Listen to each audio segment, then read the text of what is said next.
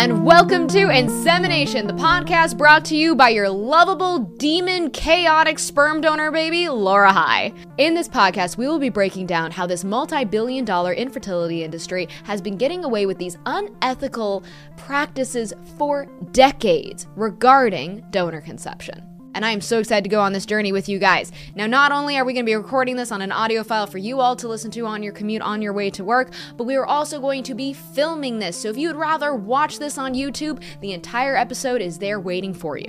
Our very first guest was an egg donor in the early 2000s, and I covered her story on my TikTok and Instagram, where it garnered over 1 million views. Her story captivated and freaked a lot of people out. So I thought, let's have her tell this story in detail and in depth for all of you. So without any more waiting, I am so excited to introduce you to our very first guest, Vanessa. Vanessa, how are you doing today? Great. How are you today, Laura? I'm doing very well. I'm so excited to have you as my first guest on this podcast because we recently covered your story on my TikTok. It got over 1 million views about your experience as an egg donor. How did that feel to know that your story had over 1 million views? It felt good knowing that we were reaching the people that needed to be reached for this story. Well, I think that your story was I don't want to give everything away too quickly, but I think your story was such a reality check to recipient parents, donor-conceived people, and donors to understand what we are really, I'm going to say, hypothetically facing, or some challenges that we are facing, and I would say a potentially very scary situation that we might have on our hands. Correct. And because your situation is so well documented, for everybody who's listening, please know that with this podcast, we also have a video on YouTube of it. We're going to be showing copies of medical records. We're going to be showing copies of emails. So if you would like to see Vanessa's evidence, please understand that it's all there on the YouTube video for you to show. So I was connected to you on TikTok about almost a year ago to this day. It was when I heard your story. And so let's start from the beginning. Let's start when you first decided to become an egg donor. Walk us through what happened. I was approached by the founder of the clinic at a doctor's office, and she proposed egg donation to me and gave me a business card. And I, was still in the process of breastfeeding my daughter at the time. And so it was not something that I could even consider at the time. And then later, I thought about it again, and I decided after I had stopped breastfeeding that maybe I'd reach out to her and connect with her about that. And I did, and she walked me through the process, and she invited me to her house. And we went to her house. She invited you to her house. You went to the egg donor coordinator's house. Correct. Okay, that seems okay, sure, yeah. Now I want to just go back a few paces. Where did this egg donor coordinator find you at? At a fertility clinic that was also an OBGYN clinic in Chandler, Arizona. Why were you attending that clinic? I had just followed up for my 6-week postpartum after having my daughter. Okay, so this was your checkup. You just gave birth, and so how did she approach you? Like, did she have a booth set up in the lobby or something? No, as I was leaving the office and stepped outside of the office, she approached me on the sidewalk outside. Oh my! She had been sitting in the lobby while I was waiting to be called back prior to that. Oh, that's icky. Okay. So she was just chilling in an OBGYN clinic looking for potential egg donors? That's all I can assume. How do you even approach somebody like that? What did she say to you? She told me that I had features that she liked, and she thought that people might be interested in having me as their egg donor. And she told me that there was a lot of benefits for going through this process and helping other people. And, it seemed like, she was genuinely trying to help other people. I mean, you are a very, very stunning individual, but that phrasing just, it feels, there's something kind of creepy about it. It kind of feels like, am I a Build-A-Bear? Like, what's going on? If you don't mind me asking, were they offering a a good amount of money to this, or was this not really well paid at this time? Because what year was this? This was 2002 through 2000, about 2004. Okay. The compensation was not, I don't feel like the compensation was adequate for the amount of things that I've endured over the years that I didn't anticipate happening. But at the time, I mean, it was 2000, 2002, 2003. To me, it seemed like a lot of money. Okay, but it wasn't, but looking back on it, you feel like it wasn't worth it. No, looking back on it, it was nothing looking back on it. But your intention going into it, it sounds like you really wanted to help some people out. That seems like that was your intention. Yeah, and when I was matched with my first donor and I found out, or my first recipient, and I found out that she was pregnant and how excited she was, I mean, that did feel good. That did feel good knowing that she's going to be a mother now. So tell me about the process now, because like obviously like genetic testing, how donor screenings work is so different right now. Now, I will say the laws haven't changed. Like to this date, no clinic has to verify a medical history that a donor hands in. There's no kind of regulation in terms of genetic testing, but we do know that it has definitely changed quite a bit throughout the time. So what was the process in terms of you getting approved to be a donor? Because right now, like if you listen to people on the internet, they say to be an egg donor, it's extremely hard. You have to go through this huge process. What was that process like for you? I'm thinking that the process now to sign up was quite similar to what it was then. There was a psychological evaluation that was more of a, do you understand what you're doing? Okay. Not as in like a mental psychological evaluation.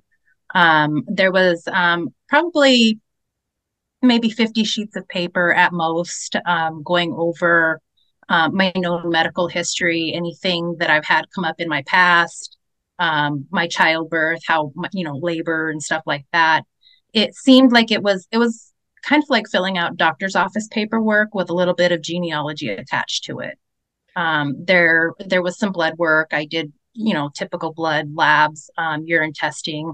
I believe I was STD tested. I believe they also did HIV/AIDS testing as well, but for genetic. That's the one federal regulation that the FDA has is they always test all donors for STDs, and that's been the rule for decades right now. So glad to hear they stuck to that. Very happy to hear. Do you know are you aware if they did any genetic testing on you?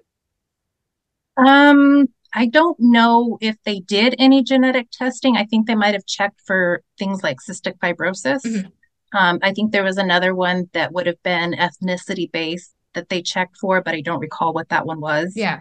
But I don't think that there was any other major testing involved. Now, at the time, this cryobank clinic was called X and Y Consulting. Correct. And your consultant, your connection was a woman named Diana. We won't say her last name, but her name was Diana, correct? Correct. Okay. So you meet with Diana at her house, which is still a little funky to me, but and so you meet Diana. I did take somebody with me because we've all heard those kinds of stories. I wanted to make sure nobody disappeared. So I did take somebody with me for safety reasons. Yeah, she wasn't just trying to harvest your eggs. You left with all of your kidneys, everything intact. Yes, okay, correct. So you met with Diana. How was that meeting at her house? Like, how were those initial meetings with her? Did they feel good? Did they feel nice? Was she pleasant, or was it a little bit more clinical? How did it feel to you? It seemed like it was her home was very nice, beautiful home. She had a home office in the back of her home, which was a family-oriented office. Her kids' toys were in the office. You could tell that her children were an active part in her office regularly. It seemed like it was a legitimate business that was being run from home. Okay. With somebody that was very family-centered. What is the process of being in it? So you signed up, you got approved, and it sounds like you also had to submit some photos of yourself? Correct. I submitted a handful of photos that were the current photos at the time. They were all just, regular Mhm. camera photos. Okay. So you get approved, you start the process. So walk us through what it is like getting ready for the retrieval. Getting ready for the retrieval, I think I had approximately a dozen medical appointments where I went to a fertility clinic that was the closest to my house. And I had an internal sonogram where they measured each one of the follicles in my ovaries until they reached a certain size. They took count of all of those. You can see those numbers on the paperwork that I sent to you. It's charted in different numbers.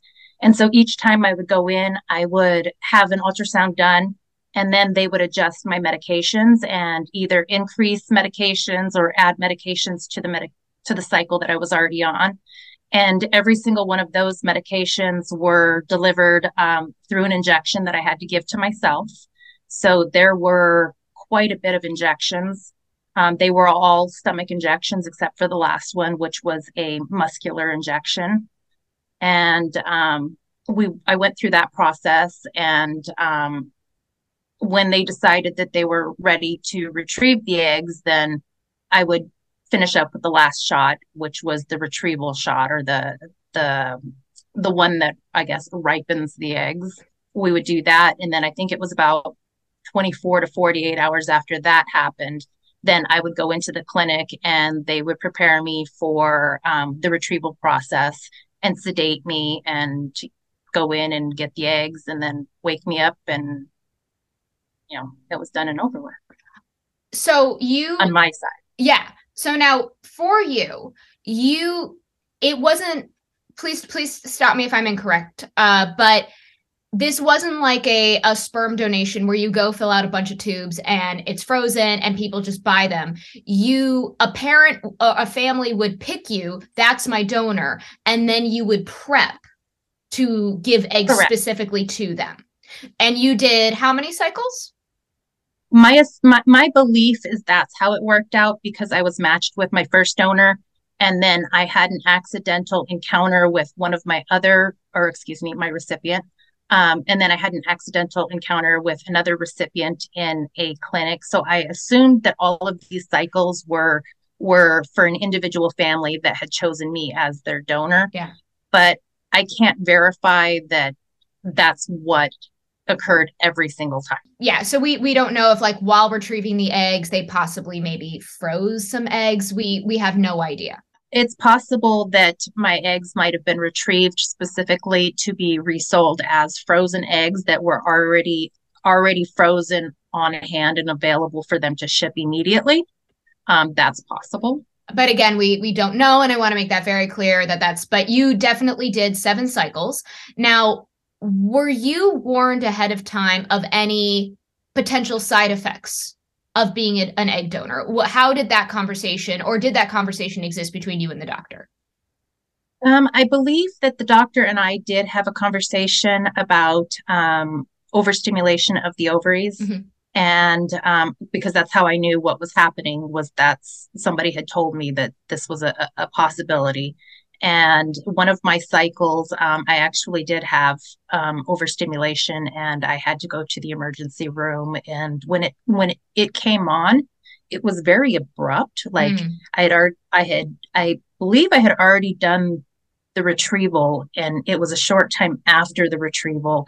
And the symptoms from the point where I thought something might be a problem to the point where I'm like, yes, there is definitely a problem right now, was maybe an hour and a half. Like it moved so fast. I mean, to the point I was sitting at a dinner table when I started to have the thoughts that something's wrong. And by the time that the server had brought my meal, ooh, I asked for a to-go box because I couldn't even eat it because something was wrong. And went to the emergency room, and I checked in, and they said my ovaries had been overstimulated. And I want to make this very clear. This is a very serious thing. I mean, this isn't like a small side effect. As you said, this is ER. I have interviewed another egg donor who almost died on the table because of this. Can you explain what overstimulation, what that specifically means? They told me I had free fluid in the pelvic cavity, and I'm not exactly sure where it was coming from, but it was it involved intense pain. Mm. It was probably, I would say that it ranked right up there with having a surgical procedure done without anesthesia. Ooh. That's the level of pain. It was, I've never had an encounter where I was in so much pain that I was screaming in pain. But this was a screaming and pain encounter. I did not scream in pain during childbirth, but here I was Well, not feeling this very much. that, you know what? That makes it very crystal clear. If you weren't screaming in childbirth, but you were screaming in this, oh, no, thank you. All right. That I think that everybody with a uterus, I think, just clenched up right there. All right. Well, there was another thing too, that during the process of donating, your ovaries become so enlarged with eggs Mhm. that you have to be consciously aware of how you move your body and how you sit down, because you can feel your ovaries jostling around Oh, inside of your body, and it is painful to have the sensation of things. It's similar to a pelvic exam. oh no. Oh, that just blah, blah, blah. Oh, no, no, no. Oh, I'm gonna be feeling that description for a bit. Oh, blah, blah, blah. Oh, okay. Ha. Okay. Mhm. No, thank you. All right. Sorry. Oh, no, no, no. That was needed. That was needed. We all needed to hear that. We all experienced that uncomfortable sensation together. Okay. No, good information to know. All right. So, but you got to meet you accidentally met two, but you did meet your first family that you got matched with. Yes, I am connected with the first family that I donated to. Shortly after she got her positive pregnancy test, she reached out to the clinic that had matched us and asked if I was interested in mutual contact. And we exchanged email addresses. And over time, we connected more through social media. And, now we know who each other is. We're involved with each other's life. She's gotten to watch my kids grow up. I've gotten to watch her kids grow up. So it's been nice having that connection with her. I know this is sort of off subject, but just so that our listeners can understand, because I obviously am somebody who advocates for open ID. Has the experience for you as a donor been positive, having open ID with your biological children? I mean, obviously, I know you're not raising them, but is it nice for you to just be able to see them and go like, all right, they're good, they're happy, and you can be there to answer questions for them? Has that been a positive experience for you? I think that it has been a positive experience. From about the time that the first family's child, one of their children was about 12 years old, they had always shared with their children that they were donor conceived. And so they knew about me from a very, very early age. And when one of their children was about 12 years old or so, they began asking questions and becoming more curious and interested. And when their mom told me this, I found out that, the daughter was creeping my profile on social media, and she was checking me out and stuff. And so, as I learned more about her, I left things about myself, because my profile was still very private. And I left things about myself public, that she would be able to see, that she would be able to, oh, maybe this is where it came from. Oh, she's interested in crocheting and knitting too. And so am I. And some of the hobbies and interests, and, some very, very, very specific, like synchronized swimming. That was kind of like a, Wow. okay. Okay. Yeah. But that's really cool. And I'm so glad that that was a positive experience, because I think that there's a lot of people, when they hear open ID, because it is something that the majority of donor conceived advocates really advocate for, simply just for safety reasons. It is really nice to hear of a positive story, and saying that, like, no, you can do it, you can handle it successfully. So that's awesome. But going back to your stories, now you said that you ran into one of your recipient families by accident. How did that happen? I was at the clinic and I was preparing my cycle. I don't remember exactly what stage of the cycle I was in or how far into it I was. But I was in the lobby of the waiting room waiting to be called back for my appointment. And my husband was there with me, and my youngest daughter was there, and she was at the age where she was almost starting to walk. She was at that real clumsy stage where, you still need to keep a close, watch on them to make sure they're not cracking their head open. And there was another couple that was in the lobby, and they were in the waiting room also waiting for their appointment.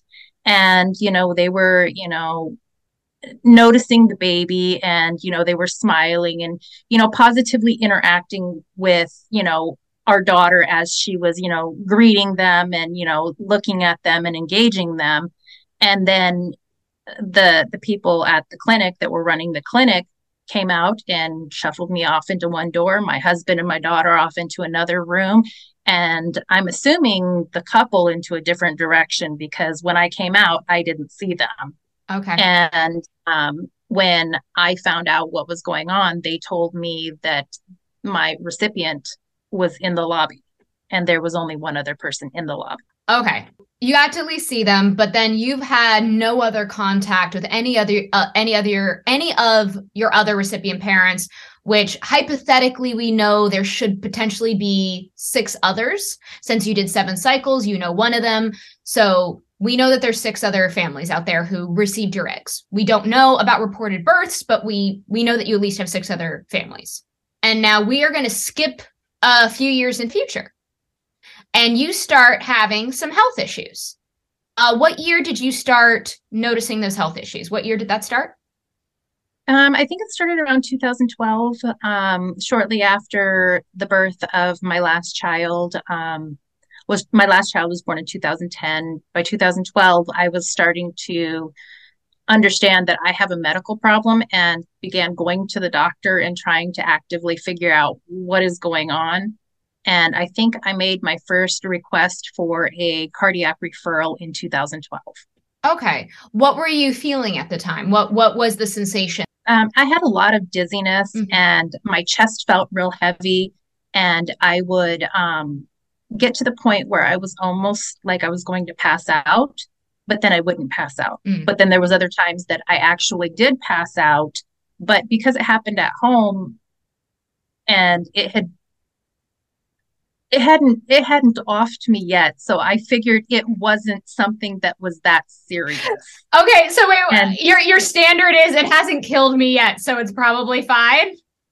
Yes. Well, I had gone to the doctor, and they're all like, "Well, come back when it happens again." So I'm like, "Well, it hasn't killed me." Cool. So I mean, so yes. So I'm like, this is getting really bothersome. By 2015, it was to the point where it was debilitating. Like I couldn't go anywhere. I couldn't do anything. I would get out of bed and I started experiencing, it was getting to the point where getting out of bed every day was difficult. I was getting out of the bed like I was intoxicated and stumbling around my house and falling.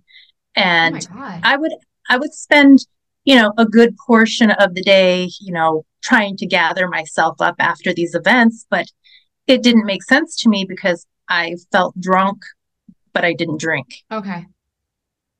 All right. So now we get into, I believe it was 2015 was when things really started to get amped up. I believe you mentioned that you started fainting.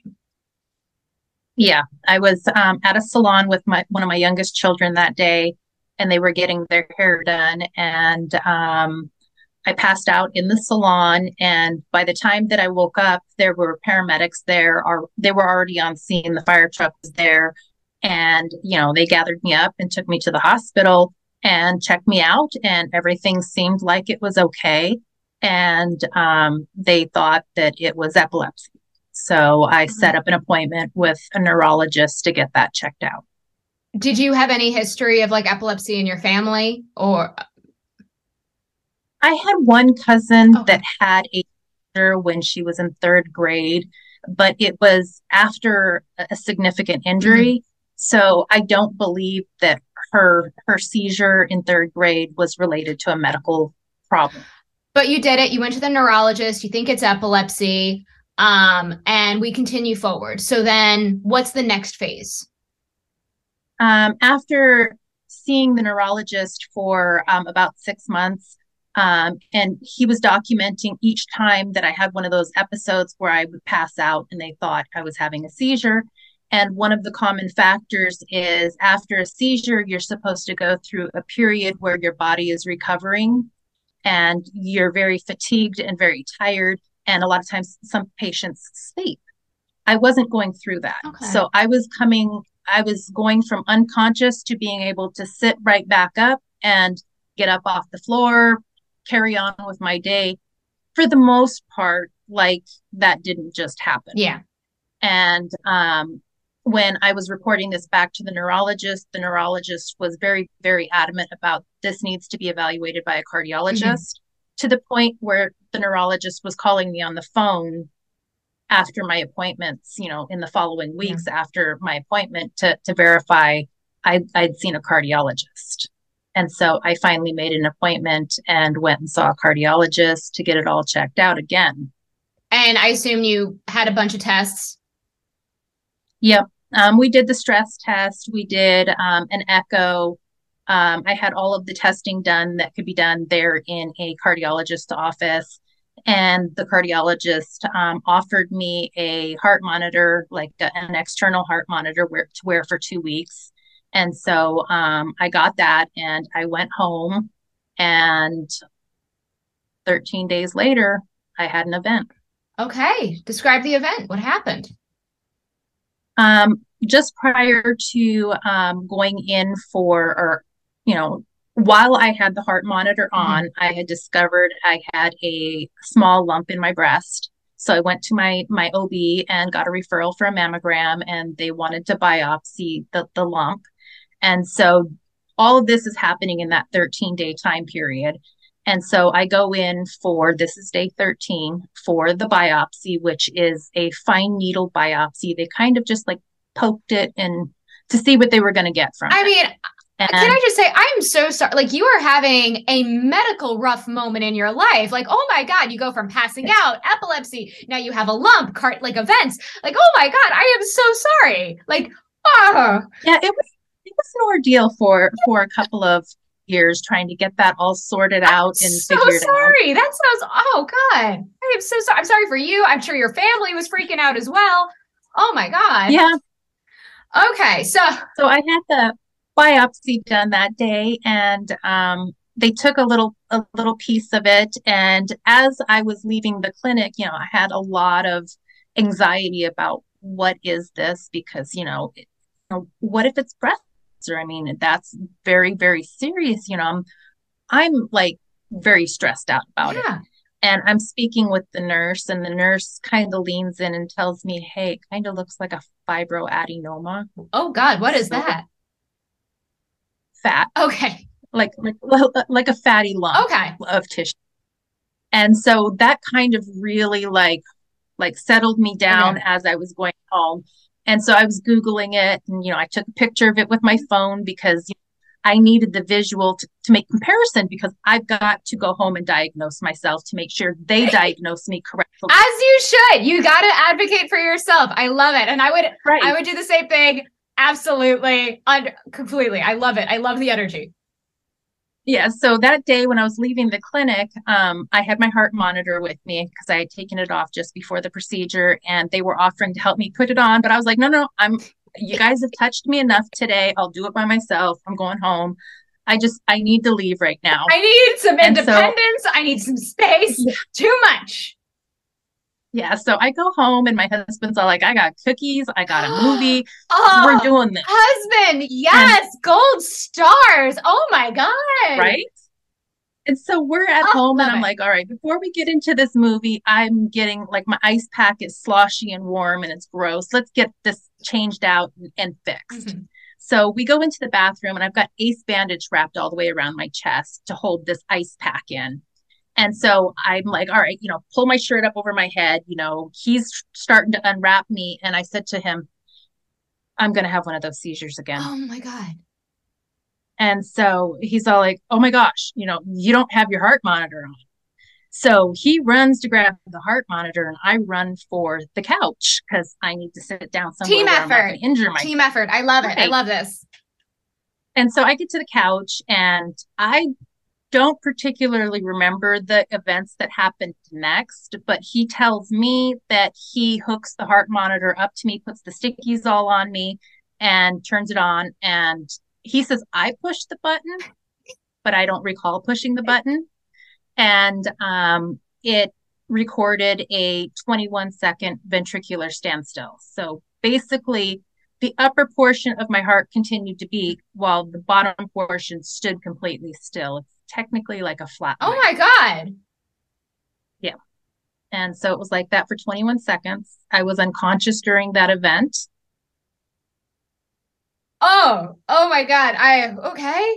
Yeah. All right. I mean, I know you're here. I'm looking at you, but still, this is like, okay. All right. So that happened. Then what happened next?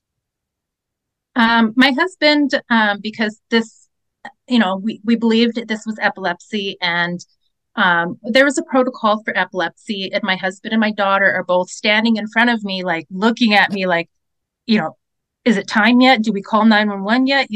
They're standing there, waiting for, have we met the regulations for calling for help yet? And someone, either my husband or my daughter, had accidentally pushed, they were already preparing, they had it dialed and everything, and they were waiting for, to make the call, and somebody accidentally pushed the button. And so 911 was on the other end of the phone listening to them discuss, well, is it time to call 911 yet? Trying to figure out, what does Vanessa want to happen right now? And so when they realize there's an active 911 call, they start talking to the operator, and they're telling the operator that I'm having a seizure, and I regain consciousness. Okay. And I'm starting to wake up, and like, I'm realizing that, they're talking to somebody about me, and I've had another seizure. I know what's going on. But I'm slurring. My speech is very, very awful at this moment. I'm struggling to put words together. And I feel like I'm saying those words out loud, but I'm not saying anything to anyone. Oh my So God. my perception of what was happening was very different than what was really happening. Okay. And I gained the ability to talk again. And I spoke with the 911 operator. I'm having a seizure. This is a medical problem that we know about. I don't need any help. Don't send me an ambulance.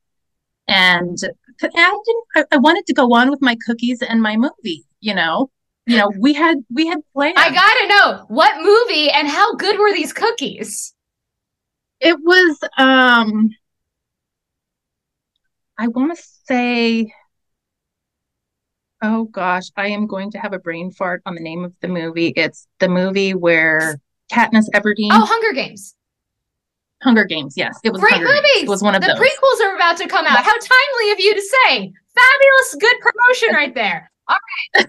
Yeah, so it was that. We were getting ready to watch that, and it was gluten-free cookies. They had just come out with the gluten-free Oreos. Ooh, so I was hooking myself up with some gluten-free Oreos, which, because I have celiac also, which was diagnosed during all of this process, because one of the major symptoms, I found out that through getting diagnosed when they first thought I had epilepsy. I had all these tests done, and I saw a GI because one of my symptoms was vomiting, and I found out I had celiac. Oh my God. So I was just, sticking to my brand new gluten-free diet, and, got myself some cookies and was going to hook it up. And celiac, just for everyone, as we're on the egg donor subject, that is genetic. That is absolutely something that is genetic.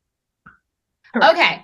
So that's one genetic thing on the docket. Okay. So you really want to get back to your gluten-free Oreos. You really want to watch your Hunger Games. You're telling everyone, I'm fine, even though I'm slurring my words. I just passed out. Leave me alone. I have to say, after all of this, I'm like, I want to party with you. You sound like the person, because the fact that your standard is like, I don't need to go to the doctor till I'm dead. Like that's I'm like, I want to, I'm scared to, but I also really want to party with you. Okay. I'm not that wild. It sounds like, it sounds like what you would consider as wild or not wild is very different than most of us. So yeah, maybe it's a sliding scale. So anyway, all right. So you want to get back to the movie. You're like, I'm fine. And then what happens? The doctor starts calling. And I'm like, okay, the doctor's calling me. And it's the doctor himself. Oh. And yeah. And I'm like, all right, this is the head honcho on the phone. Like I've been called by the neurologist, and he was wanting me to see the cardiologist. And now here's like the head honcho cardiologist calling me. And because you have the heart monitor on, the heart monitor automatically sends a signal to his office. Okay. Yeah, it sends the signal to the monitoring company, and then the monitoring company immediately calls the doctor's office. One of the calls that occurred during the 911 call was the heart monitoring company calling on another phone. Got it. Okay. Because I was in cardiac arrest and they were trying to give CPR instructions. Understand. Okay. So we had a lot of phone calls going on. All right, but we still had the gluten-free Oreos and the Hunger Games to watch. Okay, but the cardiologist, the head honcho, calls you. What does he say? He says, I need you to get to the emergency room immediately. He said, you've got a heart issue. And I said, no, I just had another one of those seizures. And he said, that was not a seizure. I need you to get to the emergency room immediately. Where are you? I will send you an ambulance. And I was like, no, we're not doing the ambulance. I live in a small town and there's one ambulance. And if you send me the ambulance and somebody who's really having an emergency needs it, I don't want to be the person that took it from them. So I'm like, my husband will drive me. And so we get like a mile down the road and I'm like, maybe we should have called that ambulance. It was awful. Okay, so you get to the hospital. One way or another. I feel like we need to, like, as our first act on this podcast, we need to send your poor husband some flowers. That guy. Oh, he is so traumatized. I'll have to tell you about what happens in the middle of the night around here. He checks to make sure I'm alive. Oh my God. Okay, so we need to send your husband some cookies and some flour. We need to like GoFundMe for that. Oh, okay. Anyway, so you get to the hospital, you're in the ER. What happens? And the ER is full of people that need to be seen. And I walk through the doors, and I love how you're not considering yourself someone who needs to be seen. Right. I mean, I'm going to wait my turn. And so we walk in and my doctor's there, the cardiologist is there. There's a whole team of people that are just like standing there waiting for me to walk through these doors. There's the bed, the gurney's all there, and they have a crash cart. Okay. And I'm like, oh my God, like this is for me. Like this is serious. And, maybe we should have taken the ambulance. We should have taken that ambulance. Okay. And so I get hooked up and everything, and they tell me that I have a heart problem. And I mean, at this point, I'm actually struggling to understand what is being said to me because of the lack of blood flow I had at the time. I had a heart rate of 21 beats a minute, and it was slowing down to 14 beats a minute. Okay. And I was having a lot of difficulty struggling with concentration. I couldn't get up off the bed. They had put external pacing pads on me. And they were using a medication to try to increase my heart rate that made me feel very sick. Okay. So it was a lot of difficulty in the beginning moments of getting this whole situation figured out. But the one thing that I knew is that I was having heart surgery. They were putting in a pacemaker. Oh my God. And so immediately that I was getting a pacemaker. I mean, that's incredibly serious. So you got heart surgery, you were given a pacemaker. What was the end result diagnosis? 6 sinus syndrome. I had a 3rd-degree heart block, which caused me to pass out. And it was an electrical heart block. It wasn't like plaque. I just want to make sure that we. Correct. It wasn't like a heart attack. Okay. It's not like like a stroke or a blood clot. It was an electrical blockage. All right. For all of us who are new to this term, what specifically does that mean? How does what does specifically sick sinus syndrome, a third degree heart block specifically mean? How would you describe that? My heart has an intermittent heart rate where it could be very fast. I could have a very rapid heart rate. Like in my sleep, I could have a heart rate of 200 beats a minute, or I could have a very slow heart rate of like 21 beats a minute. And it can alternate between those rhythms at any time very rapidly, like from 1 minute to the next minute, it could change. And I was also diagnosed with an arrhythmia, the ventricular standstill, which is the top chamber of my heart continues to beat and the bottom chamber holds completely still. And the cause for concern for that is while the top chamber of my heart is still pumping all that blood into my heart, the bottom chamber of my heart is not pumping it out. And that runs the risk for developing a blood clot. I could have a stroke or develop AFib or any other arrhythmias that would, go along with that. And so it was pretty serious. And just to make sure we're all on the same page, this going unchecked, undiagnosed, unfixed, this is something that is fatal. This is fatal. Okay. A good majority of people who have the same arrhythmia that I had out of hospital, the survival rate is like less than 5%. It might even be lower than that for people who have this particular rhythm out of hospital. Okay. And for those people who do survive this particular arrhythmia out of hospital, the rate of people who survive it without cognitive impairment is even lower.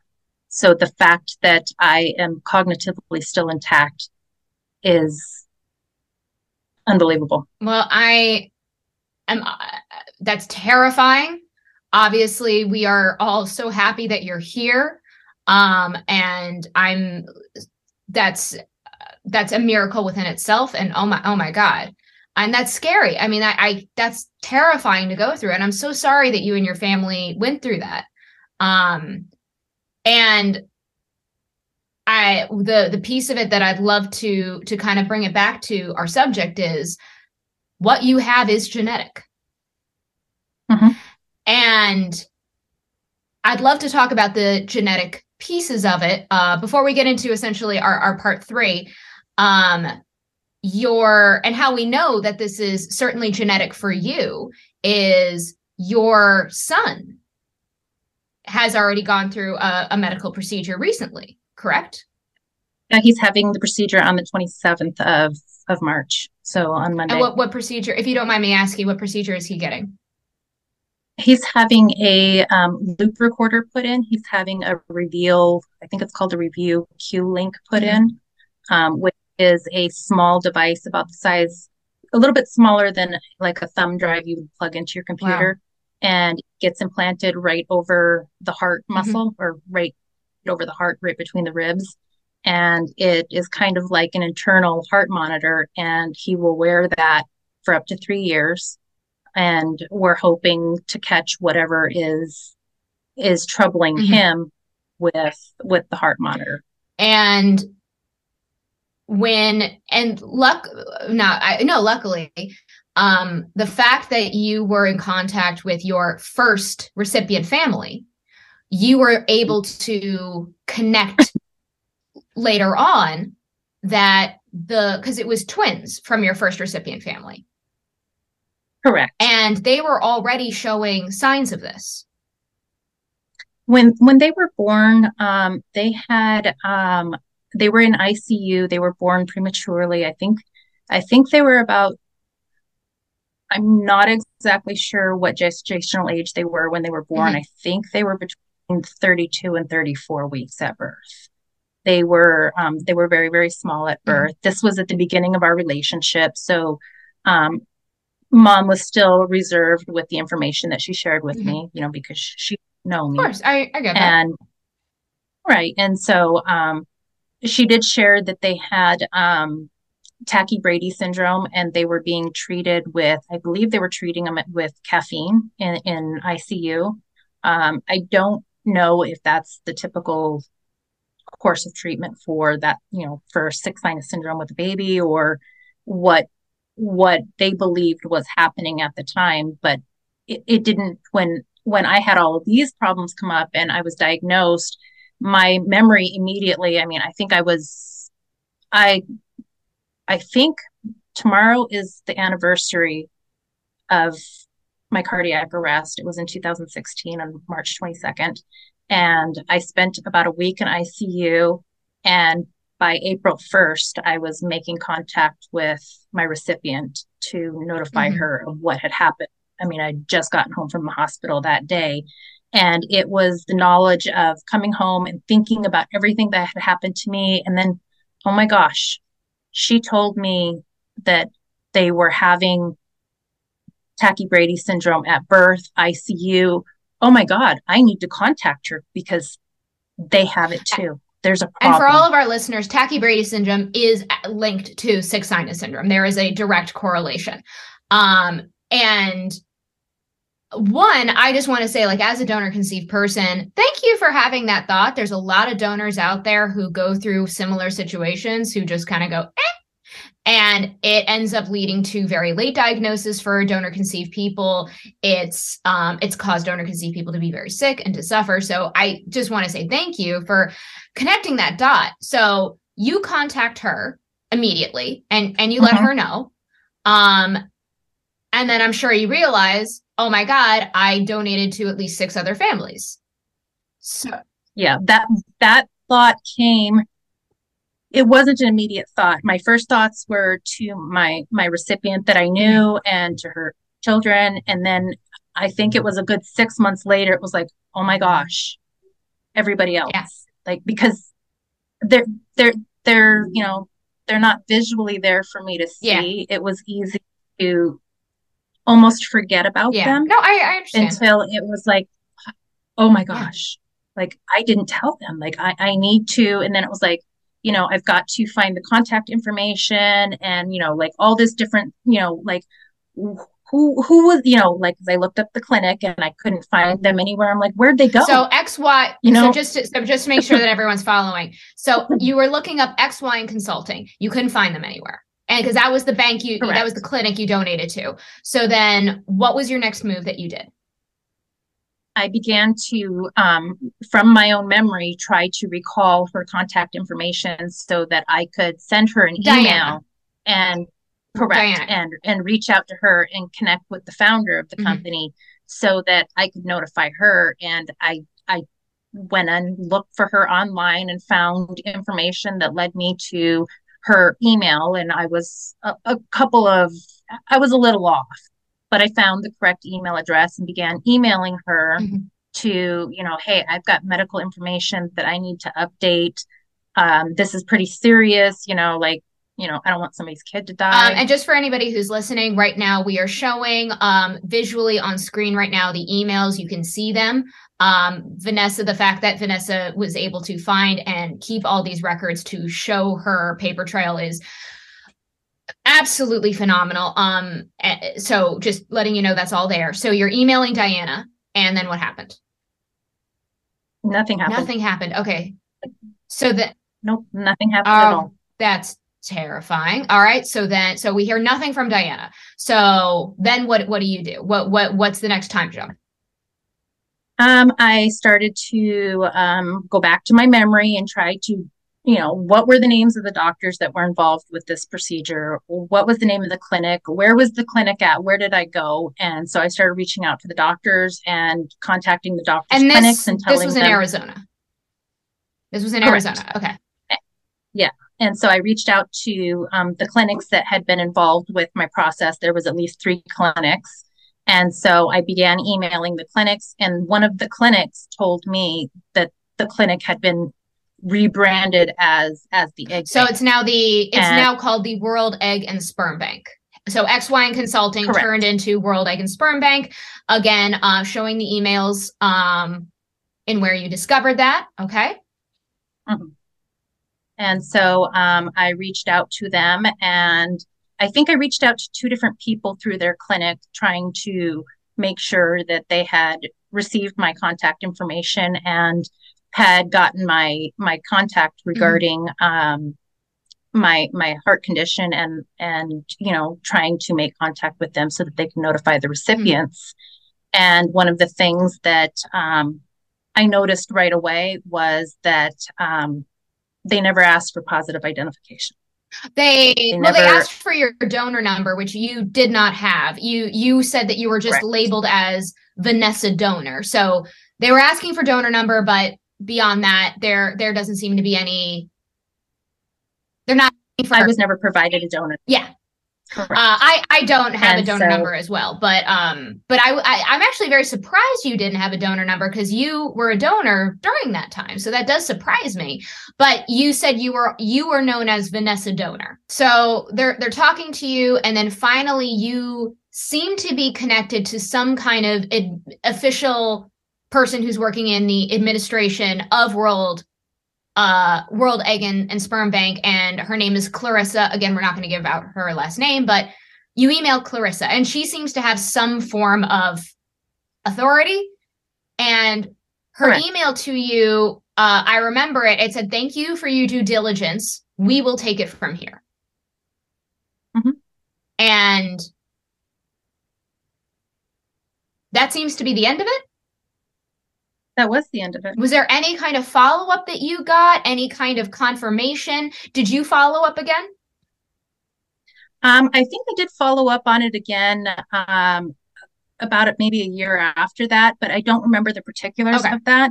But one of the things they never did is they never asked for medical records for when I told them this is what my condition is. They never asked me to provide anything.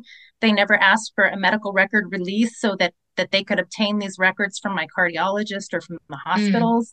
They never asked for any of those things, and or a positive identification on myself as well, because even though that I represented myself as Vanessa Donor to the clinic, well, all the clinics knew my legal last Okay. name. The agency, for the egg bank and the clinic, they also knew my last name too, but they didn't confirm any of that, despite the fact that my medical records had my married last name on it. Okay. There was no connection there. So I don't know how they were able to verify my Okay. identity. So, I mean, obviously, I mean, you and I don't work in the clinic, and we don't know exactly how everything plays, but that does, I agree with you. It's concerning to say the least. So we hop to the future, and you're communicating with your first recipient family, and you Mm-hmm. ask them the $1 million question. Has anybody told you from the clinic? And what did they say? No. They got their medical information from me. So no one from the clinic contacted that first family. No. That is, I mean, thank God you do have contact with them, since it's clear that their children are affected. That's terrifying. And that's why you and I are, I'm going to say, concerned that they've not contacted the rest of your families. Correct. I'd be happy to provide everybody medical records for this situation. And you and I posted this story on TikTok. It got over 1 million views. Since we've posted, has World Egg and Sperm Bank gotten in touch with you? And No. they've not gotten in touch with me either. That's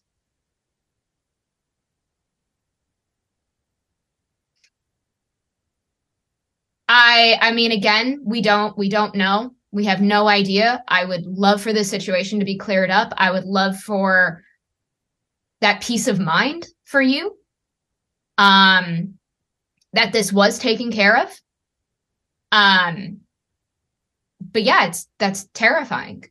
And it's the ethical thing to do, to notify all the families. Yeah. And just so that everybody who is listening can understand, there is no there is no regulation in terms of updating medical history. That doesn't exist. Right now it's fully up to bank policies. Now some banks, some clinics have internal systems in which donors can update a medical history. But not all banks do, not all clinics do.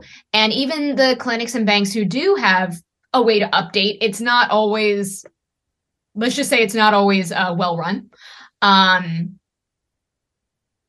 And oh my God, it's scary. And you have found out recently how actually genetic this is in your family, because you didn't even know how much this actually is genetic for you. Can you go into that? In 2008, my father died. He died from a heart problem. He was found unattended on the floor of his home by himself when he didn't show up for work. How old was he? 49. I am so sorry. I am so sorry. And not only this affected him, it affected another family member as well, correct? Yes.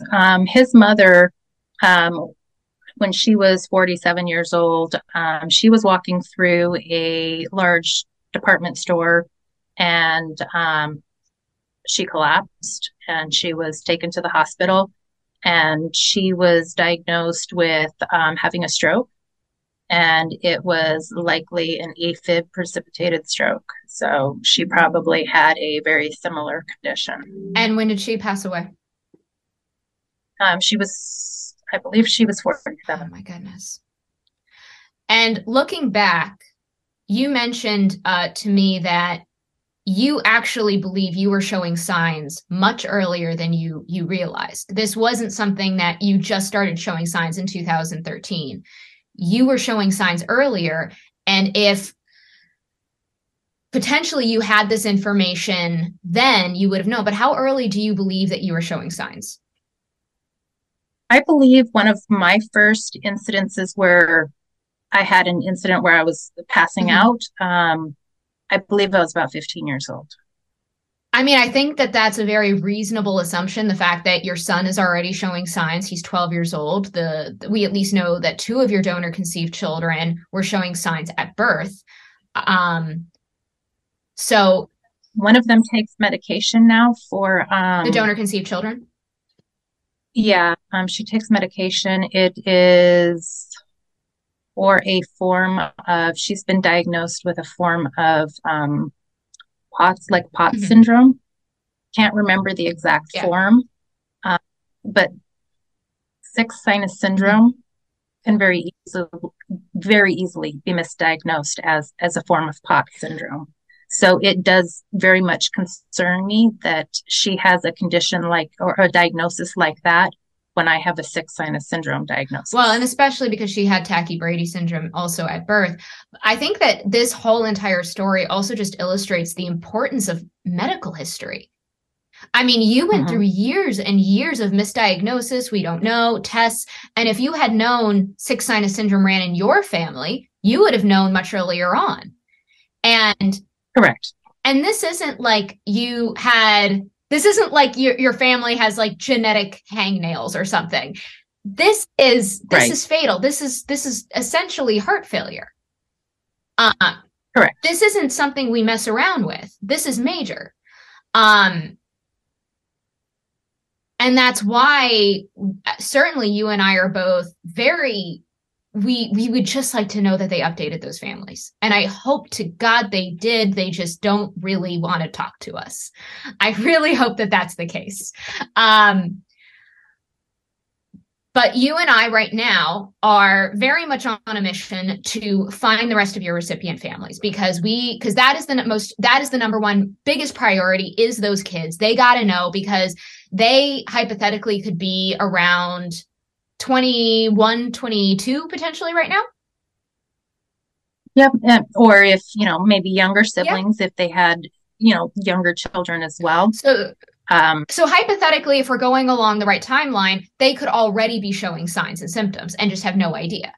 So I would love to do a call out to anybody who's listening. If you used eggs from X and Y Consulting, in the early 2000s. And your children may have had some, maybe they're having some issues, maybe they're not. And you had a donor, Vanessa Donor. You can visually see her if you go to the YouTube video. Also, Vanessa has one of the photos that was used in one of her profiles. She's going to hold it up for you in just a second so that you can see it. Maybe that can help you recognize it.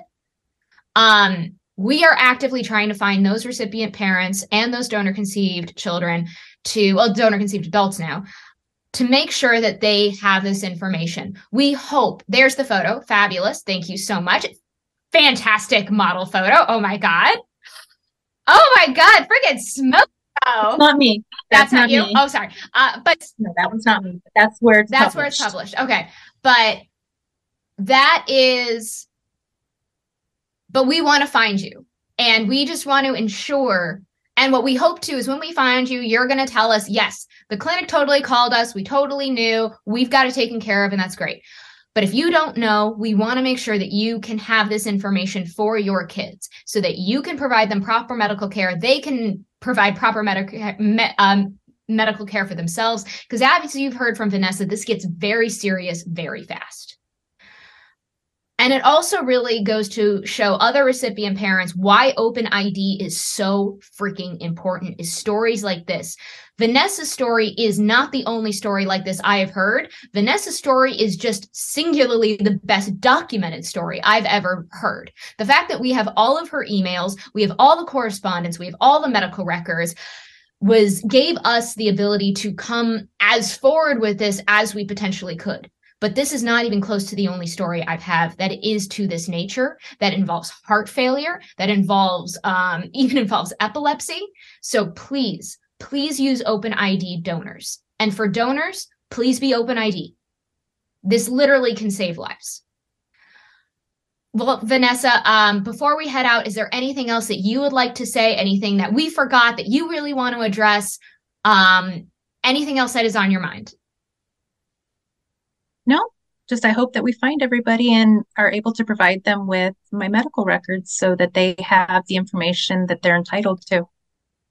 And that's it. Well, Vanessa, thank you so much for being the very best first guest I could have ever had.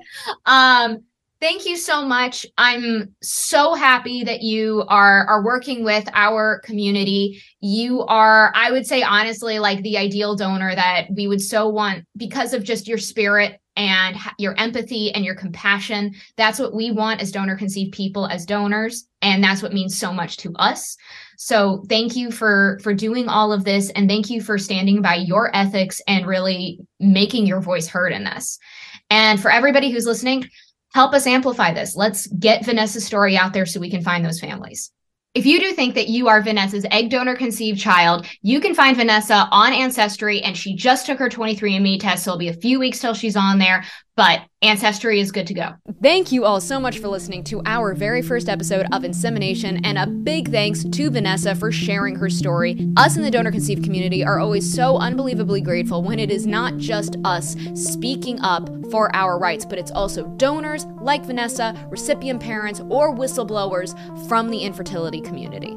And please remember, if you are a recipient parent or a donor-conceived person who thinks that you might have used Vanessa's eggs, please contact us so that we can get you the medical history that you so desperately need. And if you enjoyed our podcast today, please leave us a review and a comment so we can help spread this very much needed information for the rest of the world to hear. You can find me on all your social media platforms at Laura High Five. And please join us next week where we will be conceiving a whole new episode of Insemination.